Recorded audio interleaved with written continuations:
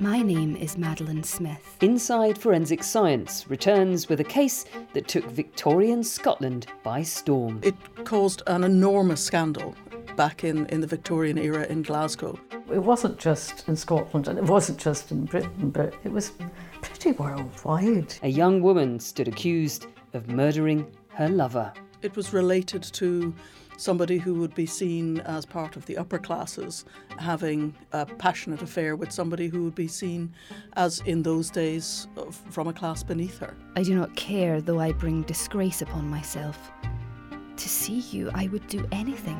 What can contemporary forensic science bring to the case of Madeleine Smith? So we wanted to explore the developments in toxicology from the 1850s and compare that with the developments in the analysis of handwriting from about the same time. Inside Forensic Science, the case of Madeleine Smith.